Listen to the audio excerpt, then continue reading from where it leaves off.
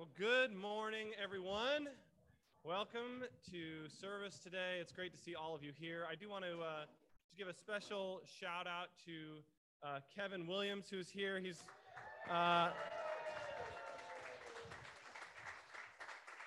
was deployed for 11 months and actually just got back on Friday. So great to have you with us.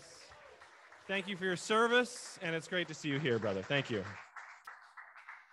You can go ahead and turn over to Romans chapter 8. We will get there in a second. We are continuing our summer series today, Transformed 100 Days to a New Life. And we are asking God to change us this summer, to help us to be different people, where we can look back at the end of the summer at the ways that God transformed our lives, to say that we are closer to God, that we're closer to other people, that we are a better follower of Jesus, that our lives look more like his now or at the end of the summer than they did when it began. This is spiritual growth, right? The goal is not just to believe things as a Christian. Amen. It starts with our faith, but then it needs to translate into a different life, a life that reflects our faith, a life that looks more and more like Jesus. Amen. So that's what we're doing. You guys with me? Here we go. Okay, so we're going to look in Romans chapter 8. We've been covering the beginning of the chapter, and we're going to continue in verse 18 here in a second. We are on day 57 of 100. We just passed the halfway point last week, and we've been talking about our life in the Spirit, in the Holy Spirit, and the role that the Holy Spirit plays in transforming our lives. Our lives don't change. We don't have spiritual transformation just as a result of our effort. Now, our heart, as Steve has talked about, our heart does play a role, but the real work is going to happen as a result of the Holy Spirit in our lives. And so that's what we've been talking about, the way that the Holy Spirit helps us to grow. Okay, so, just kind of picking up here in the chapter, Paul has helped his audience to grasp really the picture of the lives that they can have in the Spirit, that they have an opportunity to have with God, that they get to be God's children, that we get to be guided in our steps by the Holy Spirit. But then here, actually in verse 18, Paul turns and he addresses kind of a different question. It's almost as if his readers say, okay, thanks, Paul, for that picture. That sounds great. But the life that I face now is difficult. I face trials. I face suffering and even persecution because of my faith. So how do I hold on to that incredible life that you've talked about in the face of everything I'm going through? And this is what he's addressing, starting in verse 18. I'll give you the title of the sermon, and this is kind of picking up. It's great that George shared what he did, because we're picking up on the kind of the road trip theme here. The title of the sermon is, Are We There Yet? Are we there yet? Living transformed lives on the path to God's glory. Are we there yet? And I'll have 3 quick points coming out of this passage. Okay, so we'll start in Romans chapter 8, verse 18. Paul says, I consider that our present sufferings are not worth comparing with the glory that will be revealed in us. First of all, I just love how Paul begins this.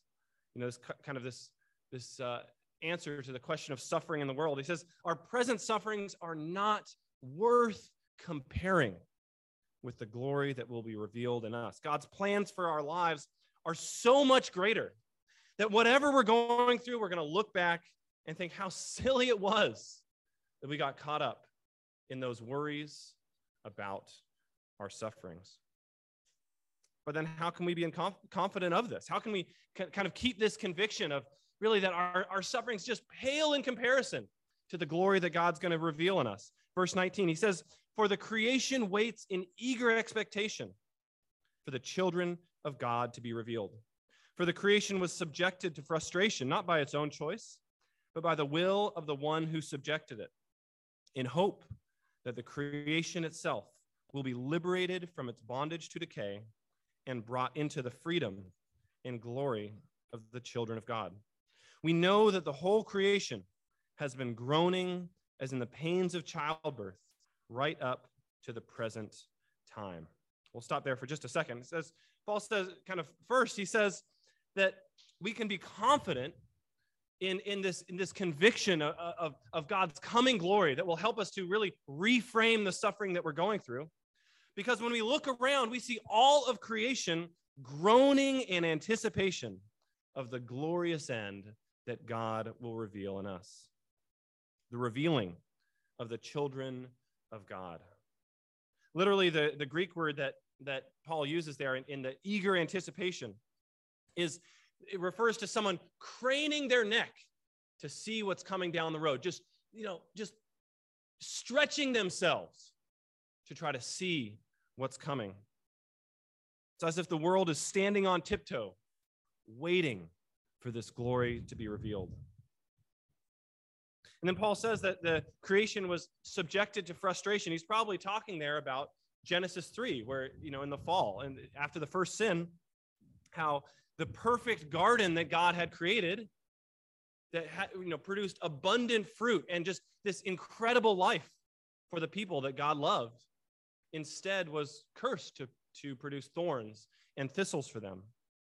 And so that God's creation, this vision that he had for his world, Paul says, was subjected to frustration, that really it was hindered by sin in the world. And yet, that when God's plan comes to fruition, that all of that will be taken away and God's creation will be returned to the state that God desires. Once again, abundant fruit and incredible glory in the new creation. So the creation is looking forward to that. Now, Paul, I don't think he's like personifying rocks and trees and things like as if, the bush has a mind of its own and it's, just feeling this great, glorious thing. I don't think it's quite that. But I think what he's saying is that when we look around at creation, there is abundant evidence that points to the impending restoration of all of creation, including ourselves. Now, here's the key. Okay, so we got a little bit, it's a little theological and deep and stuff like this in this passage, but I'm going to make this practical here.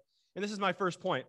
If we talk about, are we there yet? How do we live transformed lives on the way to God's glory? The first point is to look out the window. Look out the window. We're in this road trip here. You got to make sure you're looking out the window. When you're discouraged and you need to be reminded of God's promise to make things right in the world and in your life, go and spend time in God's creation.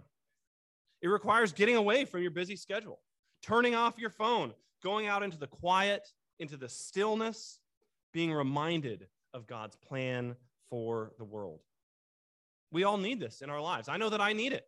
Regular time in God's creation to be reminded of what his plan is for my life and for the world.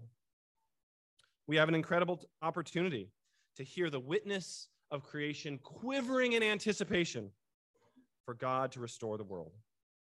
But we have to make the time to hear that testimony. We have to make the time to get away from the busyness, to get away from the distractions. And I don't know about you, it's so easy to just live lives that are constantly connected to the phone, constantly connected to the worries of our lives, constantly connected to the immediate needs around us. And I think Paul, one of the encouragements that we see here is to get away, separate ourselves, and be in creation to be reminded of what God is doing in the world. Look out the window. Take in the scenery. It will do you a world of good. So I would encourage you this week, look at your calendar. Actually, you can do it right now. Go ahead and pull out your calendar if it's on your phone or wherever else you got. Somewhere in this week's schedule, find a spot where you can put in time to be in God's creation. Take a second. Go ahead. You can look. Take out your phone. Take a second. Find a spot. Find somewhere that you can go, because I know it just won't happen if we don't make it happen. Find a spot. Just put it on there. Maybe just pick a day at least. And go make that time. We need this to be reminded of what God is doing. Okay, that's number one. You guys got that? You're going to do that this week? We're going to come back next week. I'm preaching next week. So we're going to come back next week, and I'm going to ask, so how did it go? And everyone's going to stare at me and say, oh, no, we didn't do it. Oh, okay. No, we will do better than that, won't we? Okay, that's number one. Look out the window. Number two, let's keep reading. Verse 23. So Paul is referring to creation really groaning in anticipation of what God is going to do. And then verse 23, he says, not only so, but we ourselves who have the first fruits of the Spirit groan inwardly as we wait eagerly for our adoption to sonship, the redemption of our bodies. For in this hope we were saved. But hope that is seen is no hope at all. Who hopes for what they already have? But if we hope for what we do not yet have, we wait for it patiently. So Paul says that we can attest to the fact that creation is kind of in this state of anticipation because we also are experiencing this. We also are, creation is groaning around us, kind of standing on tiptoe, waiting for God to restore what he's created. But he says that we're also in this place, waiting. And he says kind of groaning inwardly. He talks about how we are people who have the first fruits of the Spirit. He's saying, you've already got a taste of what it's going to be like, but you don't have the full harvest yet. That's coming. And God has promised it. And we know because we already have that taste. Paul talks elsewhere about the Spirit being the guarantee of our inheritance, the deposit that guarantees what's coming. And so we know that it's going to be there, but it's not fully realized in our lives yet. We're still in this place of waiting. And I really appreciate George. And this is a lot of the point that I think we can draw out of this passage is some of the things that George was talking about. And this is my second point, is that we need to, on the road to God's glory, we need to follow the route. Follow the route that God has given. The temptation is that we know that it's out there, but it feels a long way away, and we want to take a shortcut. We want to take the shortcut. Paul says that if we hope for what we do not yet have, we wait for it patiently. And that's the key. It's really the only thing that he kind of describes as like what we need to do here, to wait for it patiently. We don't have to work out. We don't have to, make the Spirit come or bring it all, here and like, come on, God, like, let's go. He just says, hey, you just got to wait patiently. But waiting patiently is hard. Patience is hard. It's so easy to find the shortcuts and try and compromise. To compromise, to build a relationship with someone who's not going to help us spiritually. To compromise, find just a little dishonesty as a way to get ahead. To compromise by, we don't really need to resolve issues. If we just ignore them, they'll work themselves out. But these compromises, we end up paying for them later, right? They don't actually result, the shortcuts that we think are going to help us don't actually leave us closer to where we want to be. We get off track. And then we're the car that you see off on the ditch somewhere on the side of the road because we thought that we knew better than the route that God had planned for us. I'm always challenged by that scripture in Proverbs. It says, there is a way that seems right to a man, but in the end, it leads to death. It challenges me to the core because I feel this again and again and again. The temptation that, God, I don't really trust you to get me where you say you're going to go. I'm going to make my own way. So I would just encourage you this week to spend time reflecting on your waiting. Are you really waiting patiently? Are you trusting in God's route for your life? Or are there ways that you're off on a shortcut, thinking that you can do it better than God? Spiritual formation, it's going to take time. The transformation, we have 100 days, but we really have our whole lives to do it. And yet, we've got to be patient. Wait patiently for God to transform us. Follow the route. That's number 2. Okay, you guys ready? We got third one. We'll keep reading. Verse 26. In the same way, the Spirit helps us in our weakness. And amen to that. We do not know what we ought to pray for, but the Spirit himself intercedes for us through wordless groans. And he who searches our hearts knows the mind of the Spirit, because the Spirit intercedes for God's people in accordance with the will of God. So Paul says, in the same way. I think he means really in the same way that having patient hope is really kind of going to sustain us in our walk. He says, in the same way, we also, it's not just up to us. It's not just kind of, on our strength that we're going to survive this journey. He says, just as you have that hope to protect you, you also have another helper. God himself has come to help you to have a victory on the way. We have additional help, the Holy Spirit, to help us in our weakness. And it's kind of incredible. Paul says, here, it's not just that we needed the assistance from God. We don't even know the assistance to ask for. It's not just that we need God's help. We don't even know how to ask for the help. We don't even have the answers, but we don't have the questions either. What a weak state we are in as God's children. But we have the Holy Spirit to come and help us. And this is the amazing thing. The Holy Spirit, he knows what we need. He's there with us. The Bible talks so often, and Jesus says some incredible things about the power of prayer to change our lives. He says that whatever we ask will be given to us in prayer, that we just need to ask, and God is overjoyed to give good things to us. He is a good Father. But we face the challenge. We don't even know what to ask for. And so we're in this state of just like, God, help us. We're not even sure how to pray. But the amazing thing is that God has set up his very own prayer ministry on our behalf in our hearts. That's the cool thing, right? He's saying that, look, it's not just us praying. He says God has sent the Spirit to be in us to pray on our behalf to the Father. It's not just me praying. I have the Holy Spirit in my heart praying on my behalf to have the kind of faith that Jesus wants to have, to be able to express the things that God desires for me to be praying about. The Holy Spirit is constantly praying on all of our behalves to God. What an incredible privilege. He's asking for just the right things, exactly what we need at any given time. But our challenge, and this is the third point, is we've got to lean on our co-pilot. We've got to lean on him for help.